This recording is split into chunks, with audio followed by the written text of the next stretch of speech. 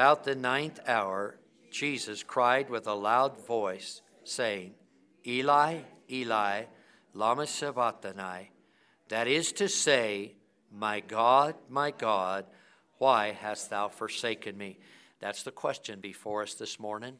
My God, why? This week as pastor has been an unusual week for me. Visiting in some of the homes of some of our people that are going some of life's toughest struggles they've ever faced in all their life. And they ask why. Do you understand that oftentimes we love these people, we pray for them, but even as pastor, I cannot sometimes fill in that why. Our Savior on Calvary's cross looked to heaven to his Father and said, why? We're going to look at that why. My God, why hast thou forsaken me? Father, help us this morning. Thank you for the attendance of your people. Thank you for the spirit that we feel here this morning. Thank you, Father, that you've called us to this hour. You have told us in your word not to forsake the assembling of ourselves together as the manner of some is, but exhorting one another, and so much the more as we see the day approaching, the day of your return, the day of your coming is near at hand. How faithful and dedicated we ought to be to the service of your church. And thank you for these that have come today to hear from you. And I pray, Father, that you would lead me by your Spirit and your word might have impact in our lives. I pray for those that might be here this morning that may not know Christ as Savior. May today they see a suffering Savior on Calvary's cross. May they understand why that Savior went to the cross and why he suffered and why he died and why he rose again, so that they might have their sins forgiven, a home in heaven. And Father, I pray today they'd respond. But for we that have made that decision, we've already trusted Christ as Savior. Would you help us to understand that we are to be busy reconciling the world to God? We are in fact ambassadors, called by you. The Great Commission belongs to the Church of Jesus Christ. May we go, therefore, and teach all nations. Speak to us in this time, we pray in Christ's name. Amen. You may be seated.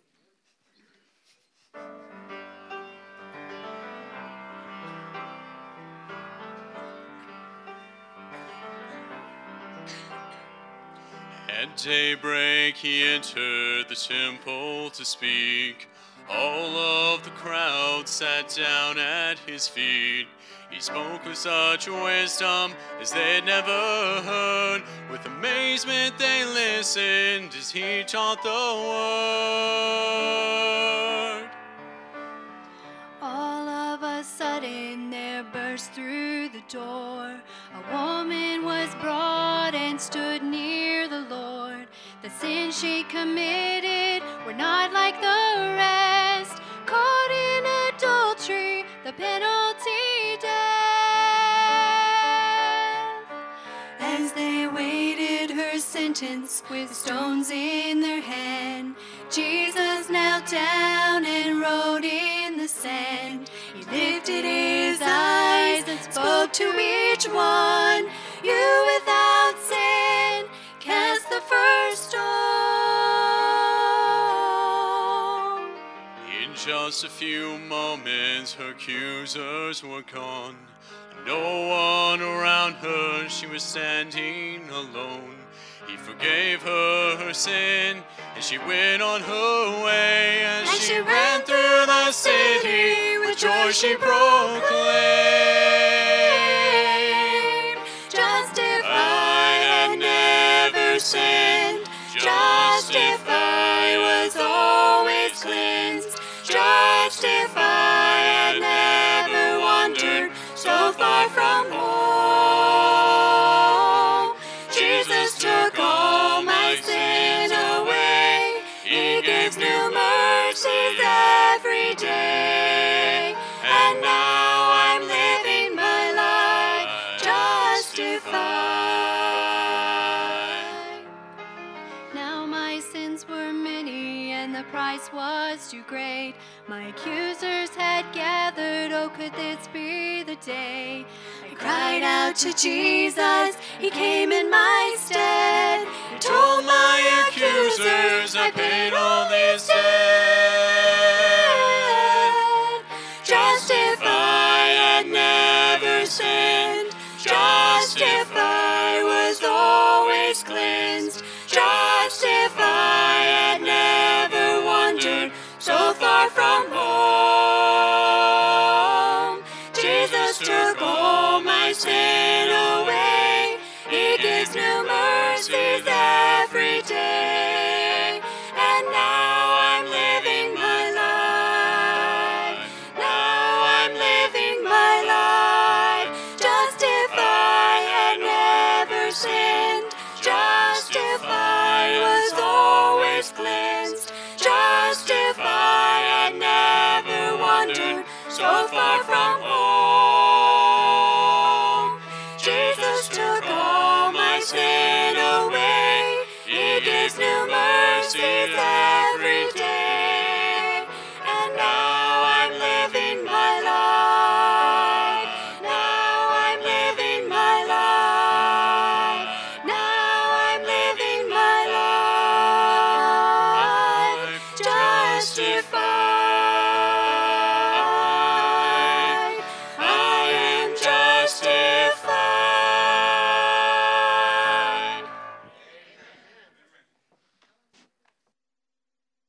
Okay to say amen. Oh boy, if that doesn't move you.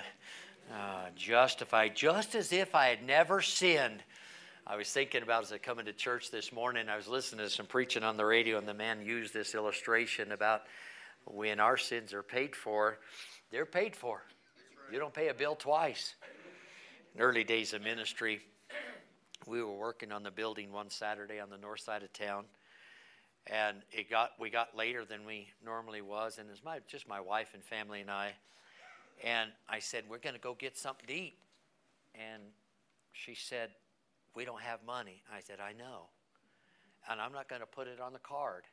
She said, well, how are we going to get something to eat? I don't know. Lord will take, seriously, I don't know. We're just going to go. I remember this. We were pulling into a place we don't often eat, but we were pulling into Black Eyed Pea. And we were pulling in, and a van was pulling in at the same time, and I stopped so he could go in. He stopped so I could go in, and we backed up the traffic on Highway 50, just being kind to each other. Finally, one of us went, and we ordered our food, and we prayed and gave God, prayed for the food, and then we're ready for the check. And finally, the waiter wouldn't bring the check, and finally we called the waiter and said, listen, we need our check, we need to be leaving. And he said, you know, the man that was sitting right here, he paid for your meal. Amen. Now, what about this? I could say, you know what? No, this is my food, and I'm going to pay for it myself. Huh? He paid for it. Can I use that simple analogy to say your sin's been paid for? Nobody should go to hell for their sins. They've been paid for. Right? Look at this. My God, why hast thou forsaken me? The 5 questions that we're looking at. Week number 1, we looked at the question that Pilate asked the throng. And what shall I do with Jesus, which is called Christ? Do you know that each and every one of us under the sound of my voice must answer that question? And Jesus is the only man that you have to make a determining factor. What are you going to do with Jesus? You have 2 choices. We can receive him or reject him. If we receive him, our sins are forgiven. Our name's written in the Lamb's Book of Life. And one day we'll stand before the bema seat of Christ and we'll hear these words, well done, thou good and faithful servant. If we reject him, then for all of eternity you will be cast into a place called hell. Preacher, I don't believe in hell. I want to be as kind as I can. It doesn't change the temperature one bit. There is a hell. Christ warned people not to go to hell. And you don't have to. But if you reject Jesus Christ as your Savior, that's in fact, what shall I do with Jesus who is called Christ? Last week, the last time we spoke on this, we looked at in the book of Job. Job asked a pertinent question. We believe he was looking at the new fresh graves of his children. And he asked this question, if a man dies, shall he live again? If a man dies, we looked at that, and today the 3rd of the 5 questions. It is a cry from Calvary's cross. The 6th hour, we look at that, and we look from about 12 o'clock in day until 3 o'clock in the afternoon, as Christ is hanging on the cross. You think about this. In your Bible, and we believe this, and this is one of the reasons that we use the King James Bible, one of the reasons we believe that God preserved this for us. And every jot and every tittle and every word in the Bible is important and placed by God. I want you to look back at the words Jesus spoke in verse 46.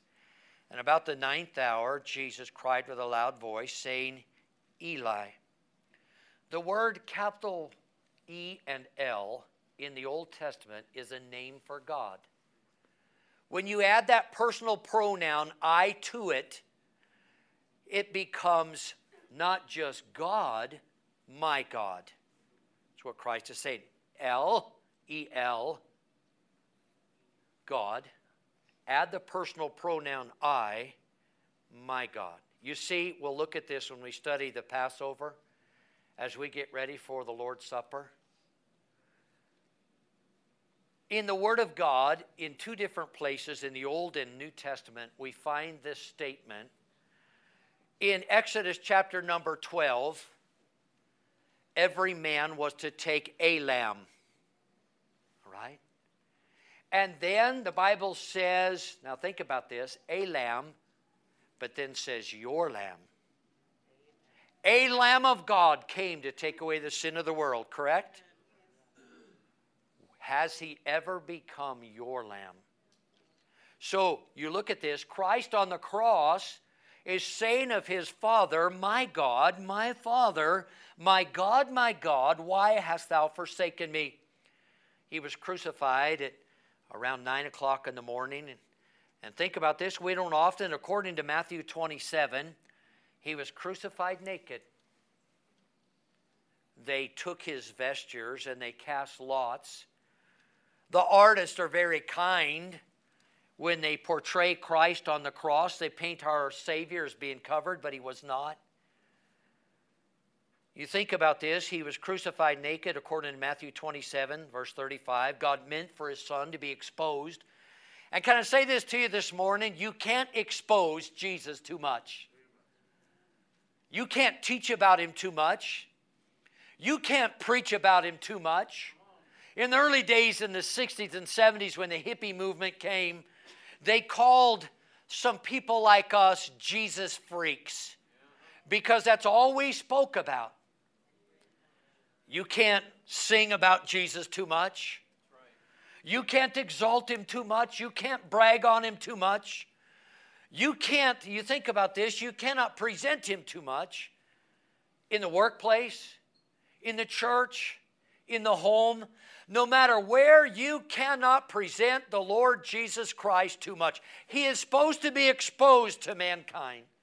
And I pray that you and I will do that at the shopping center, at the restaurant, in the places, in the banking places, in the places that we go, that we'll do that. When they crucified, now follow me before we get to our question. When they crucified our Savior, he had 5 pieces of clothing, 5 garments.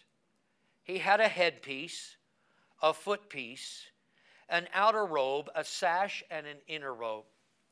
And that was contrary to Roman law. And it was contrary to the Roman soldiers. In their custom, each person usually only got 1 garment and a piece of their own clothing. But on our Savior there were 5, an inner garment, and that garment was woven without seam. Remember, they gambled for it. At the foot of the cross, once our Savior was disrobed and they took his clothes, they gambled for those at the foot of the cross. That is John 19, 23 through 24.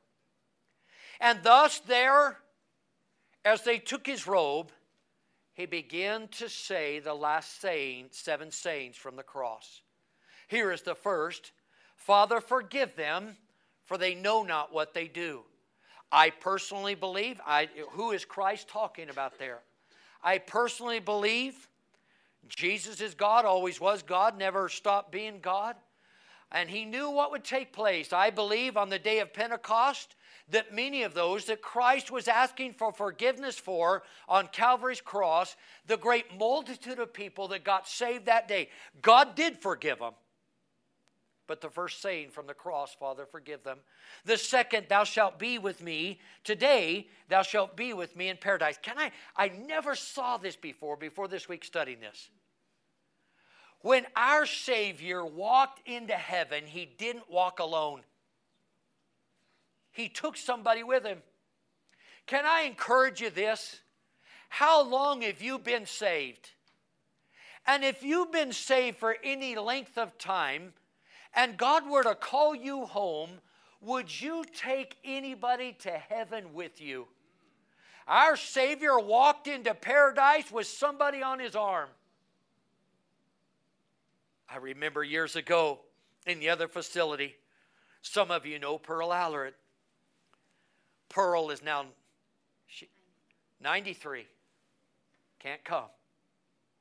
But I remember Pearl had a nephew that was dying.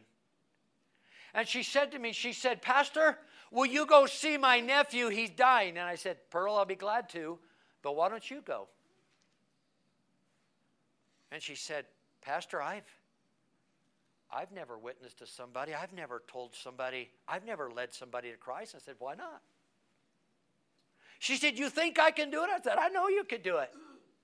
What do I tell them? How did you get saved? Tell them that.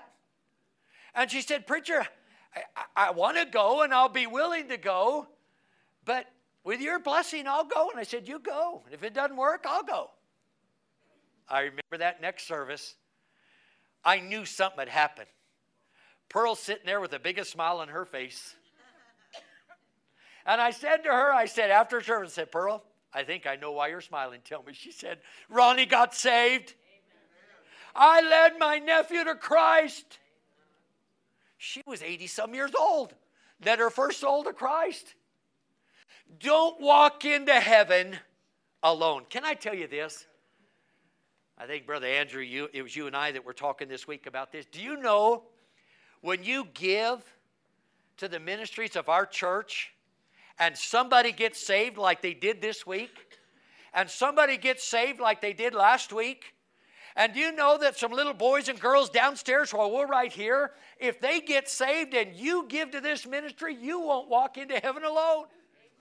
Do you know when you give to foreign missions that you don't walk into heaven alone?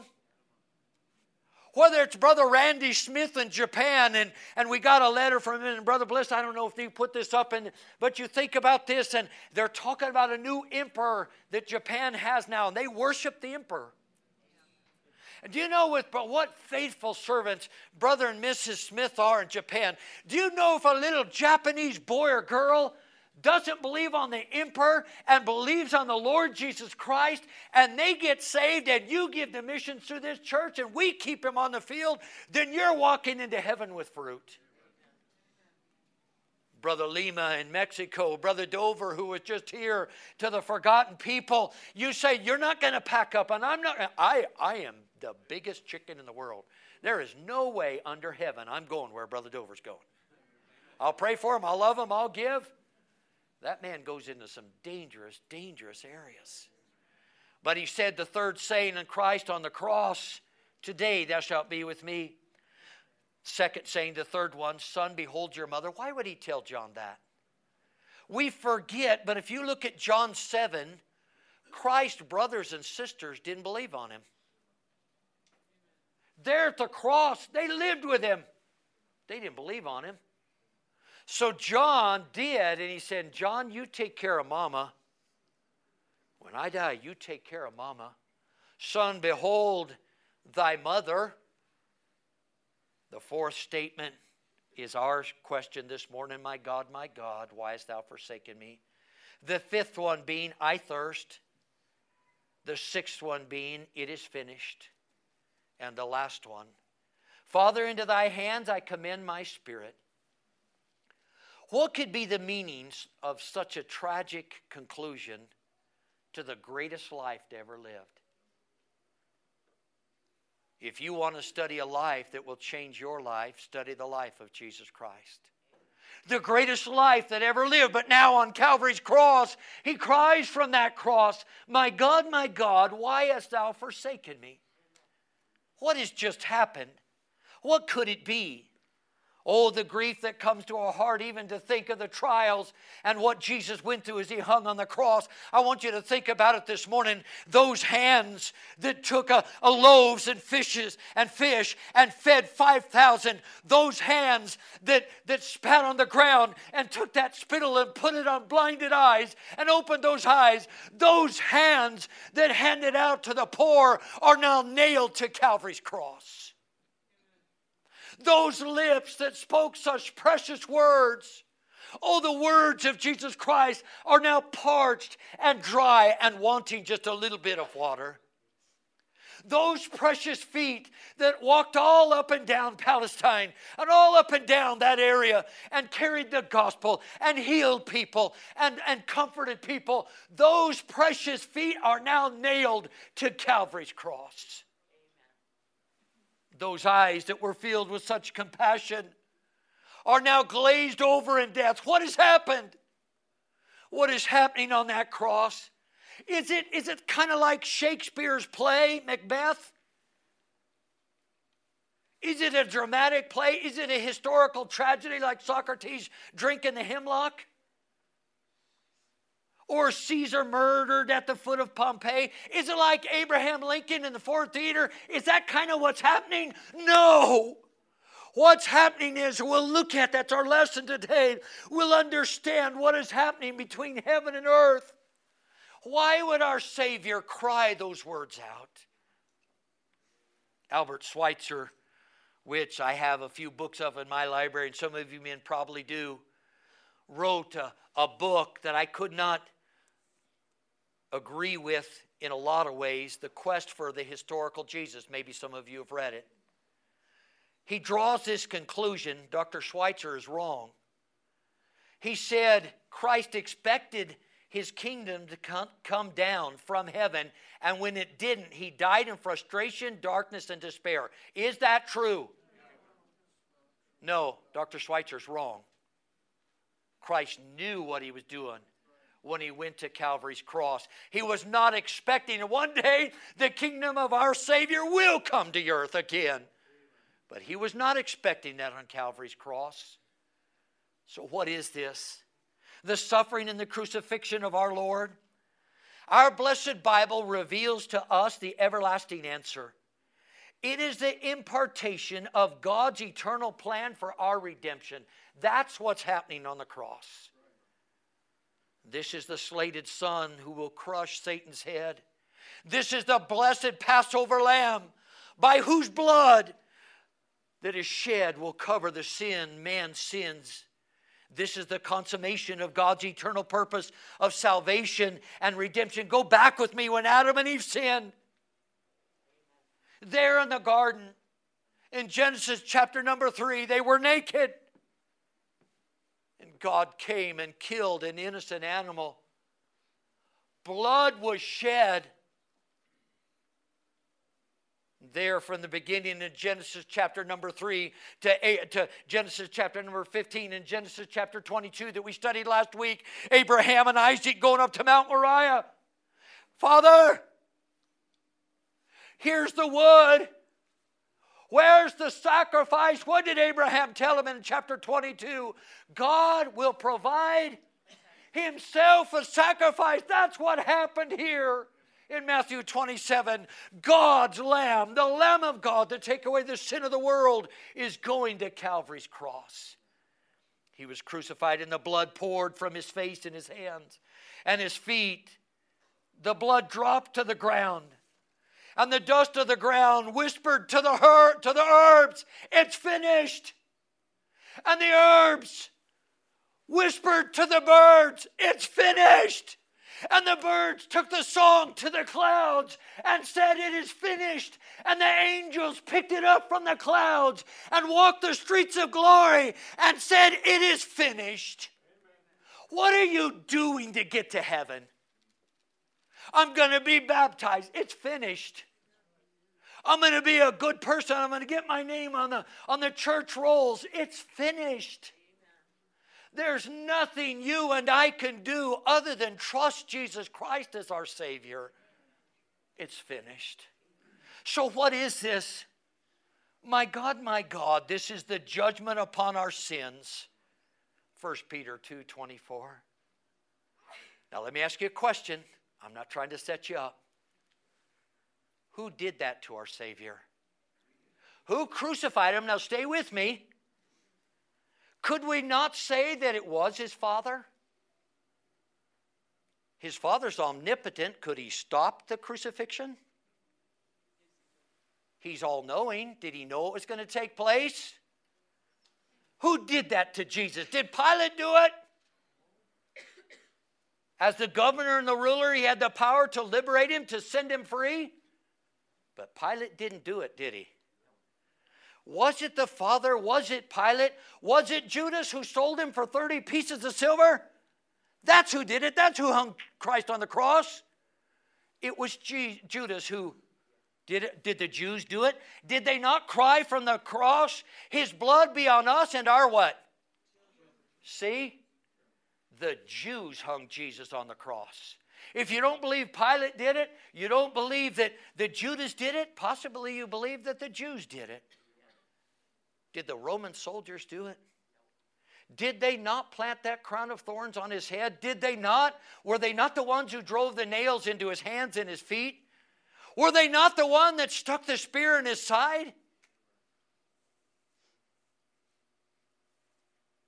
Later on in Matthew 8, the soldiers' reply would be, we were just men under authority. It's not our fault. Who did that? Who drove those nails into his hand? Who pressed on his brow the crown of thorns? And who thrust that spear into the side? Can I tell you who did it? I did it. And you did it. He said, preacher, I wasn't even there. Galatians 2:20, Paul said, I'm crucified with Christ. Why? Because your sins and my sins hung a righteous Savior to Calvary's cross. So as he utters those words, my God, why hast thou forsaken me? That brings to our heart the humility of what is happening at that time. I told our Sunday school class an illustration I learned this week. I love the study of D.L. Moody. D.L. Moody was a man that took 2 continents and shook them for God, England and America. He heard a man say this one time, the world has yet to see what God can do to a man or with a man that's totally sold out to him. And D.L. Moody said, by the grace of God, I'll be that man. The power of the Spirit of God that was on that man when he taught and preached. But no man is great by himself. D.L. Moody had a layman that followed him everywhere he went. His name was John Vassar. Everywhere Mr. Moody went, Mr. Vassar went, and here's what he would do. He would just go to the doors in that area and say, listen, Mr. Moody's going to be speaking down here. You really need to go. One time Mr. Moody was coming to a town. There was a ladies group meeting. And one of the ladies said, you know, Mr. Moody's coming to town. And you know when Mr. Moody comes to town, who comes to town with him? John Vassar. And one of the ladies said, who's John Vassar? Well, he'll knock on your door and he'll make you feel guilty if you don't go down to Moody's meeting. And that lady said, I hope he knocks on my door. If he knocks on my door, I'll slam it in his face. Little did John Vassar didn't know that. So he knocked on her door. And she looked at him. He invited her to Moody's meeting. And she said to him, what is your name? And he said, John Vassar. And she said, that's who I thought it was. And she slammed the door. John Vassar sat down on her step. I want you to sing with me what he sung. I'll start it. Jump in with me if you would, please. Was it for crimes that I have done? He groaned upon the tree. Amazing pity beauty, grace unknown, and love beyond degree. At the cross, at the cross. And inside that lady's listening. John Vassar isn't preaching, but the Holy Spirit of God took the words of a hymn and smote her heart. She made her way to Moody's meeting. She walked out, she got saved, and she told Mr. Moody, I'm going to tell you why I'm here, and I'm going to tell you why I got saved.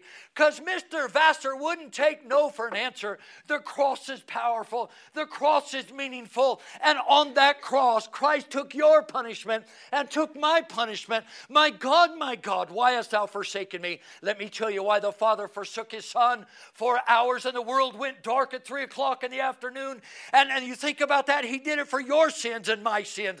And you understand, and understanding all that God and his Son did for us, why he would be duty bound to somebody who rejects the offer of his dear Son to allow them to go to a place called hell.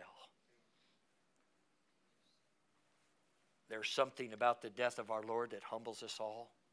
Look at 1 Corinthians 15, would you please? Remember, as we write, as the Apostle Paul wrote 1 Corinthians 15, in his day, there were two religious sects, the Sadducees and the Pharisees. One believed in the resurrection, the other did not. Look at verse number 1. Moreover, brethren, I declare unto you the gospel. Somebody tell me what the gospel is. The death, burial. Do you believe the gospel?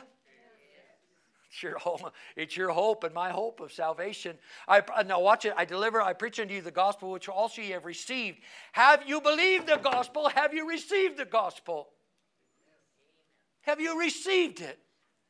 Now watch this. And wherein ye stand. If you ever received the gospel and you became a new creature in Christ Jesus, nothing you did or could do would ever take you out of that relationship. Ye stand. All right? Now look at the next verse. Verse number 2, by which also ye are saved, if ye keep in memory that which I preach unto you, unless ye have believed in vain. For I delivered unto you first of all that which I also received, how that Christ died for our sins, according to the Scriptures, he was buried, and that he rose again the third day, according to the Scriptures. The arms, think about this, go with me to Golgotha's hill. Look at our Savior hanging on that cross. His arms are stretched east to west. What he's saying to us, the writer in the Old Testament talked about it this way. He took my sins. Let's see, which way is east? This way. As far east as they can go, and the west. To remember them what? No more. No more. Those outstretched arms are saying, I'm doing this for you. It is finished. The Duke of Wellington, they called him the Iron Duke of Wellington. You know about him, don't you? He defeated Napoleon and delivered England a great man. They worship still to this day the Iron Duke of Wellington. The Iron Duke was a member of the Church of England, and they used to give the Lord's Supper in this manner. You would come down and you would take off all your jewelry, watches, rings, whatever you were wearing, you'd take it off, and you would kneel and receive the Lord's Supper. Historians tell us that one day the Duke of Wellington came into that church service when they were serving the Lord's Supper. And the Duke of Wellington took off all of his jewelry and everything that he had. And he knelt down to receive the Lord's Supper, or what they call the Lord's Supper. Lo and behold, here came a man right by the Duke of Wellington. We would call him a transient. He didn't smell good. He wasn't dressed right. But he came down to receive the Lord's Supper. And when he came down, that priest looked and he said to that young man, don't you know who you're kneeling by? Get up and move yourself away. You're kneeling by the Duke of Wellington. The Duke of Wellington stopped and he said, Your Reverence, please, not here, not now. He said, the ground is level at the foot of the cross. Some of you here, you might have been like I was, brought up in a Christian home and you grew up in church. Some of you accepted Christ or you've not yet accepted Christ, and you look at the things that you've done. And there's an old devil that wants to keep you in your seat and never trusting Christ as Savior.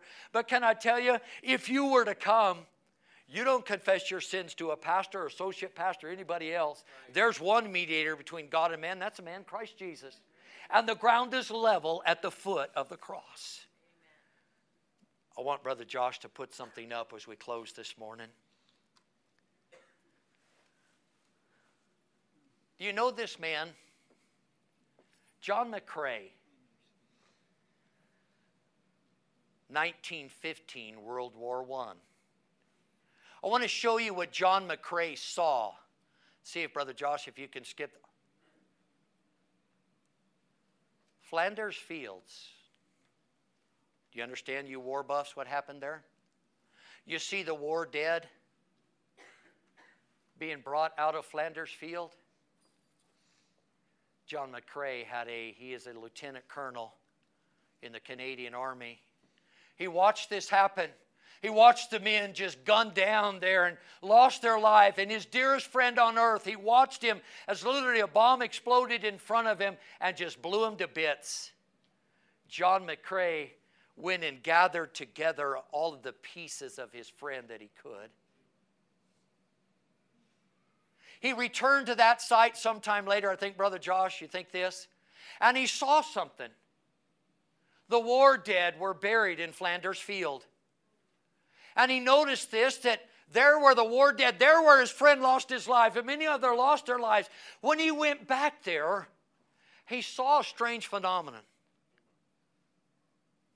Let me show you what it looked like. It looks like now. You see the poppies? You see, I didn't understand this, Brother Paul, from what I could understand, and I studied about this. Poppies are the one flower that you have to disturb the earth to make them grow. That was a major battlefield. And look at all the crosses there. And so he wrote, I don't know, Brother Josh, do you have the words to that? In Flanders Fields, the poppies bloom. Between the crosses now on row, that marks one place. It's in the sky. Now let me tell you what he did. He wrote these words as he looked over the place where his dearest friend died. And he threw the words aside. Somebody who watched him picked him up. And he said, you should publish these. You think about this. Can I ask you a question I never even thought of? Why crosses marking a grave? Why crosses? A cross is a symbol of triumph. A cross is hope. A cross is, listen, that wherever that cross is, of that person that is buried underneath there knew Christ, there's hope. I'm going to see my friend again. I'm going to see my mom again. I'm going to see my dad again. I'm going to see two brothers I just buried. I'm going to see a little brother I never met. Who are you going to see? So when we mark a grave with a cross, just like John McCrae is saying, we are saying there's hope because our Savior went to Calvary's cross, because he was alienated from his Father for a time of darkness, and the world went dark, and he felt the horror of our sins upon him, and he cried, my God, why hast thou forsaken me? We now, when we have a loved one die, and if there's a cross placed on a grave marker, it speaks to us of triumph, of promise, of hope, and of glory yet to come. In the shadow of those crosses, the first mourners and apostles took their stand. The Apostle Paul said, God forbid that I should glory save in the cross of our Lord Jesus Christ. Would you sing it with me as I close today? Rock of ages, cleft for me, let me hide hide myself in thee. Let the water and the blood from thy wounded side which flowed be of sin the double cure. Save from wrath and make me, because of the cross. My God, why hast thou forsaken me? So that he could get saved, and he could get saved, and she could get saved, and he could get saved, and she could get saved, and you could get saved, and I could get saved as a 12-year-old boy, because God the Father pronounced judgment upon his own dear Son because of our sins. Now because of that and because of the cross, you can come. And can I say this to you? And you should come. You reject the cross. I don't care what religion you study by. You reject the cross of Jesus Christ, there is no hope outside the cross.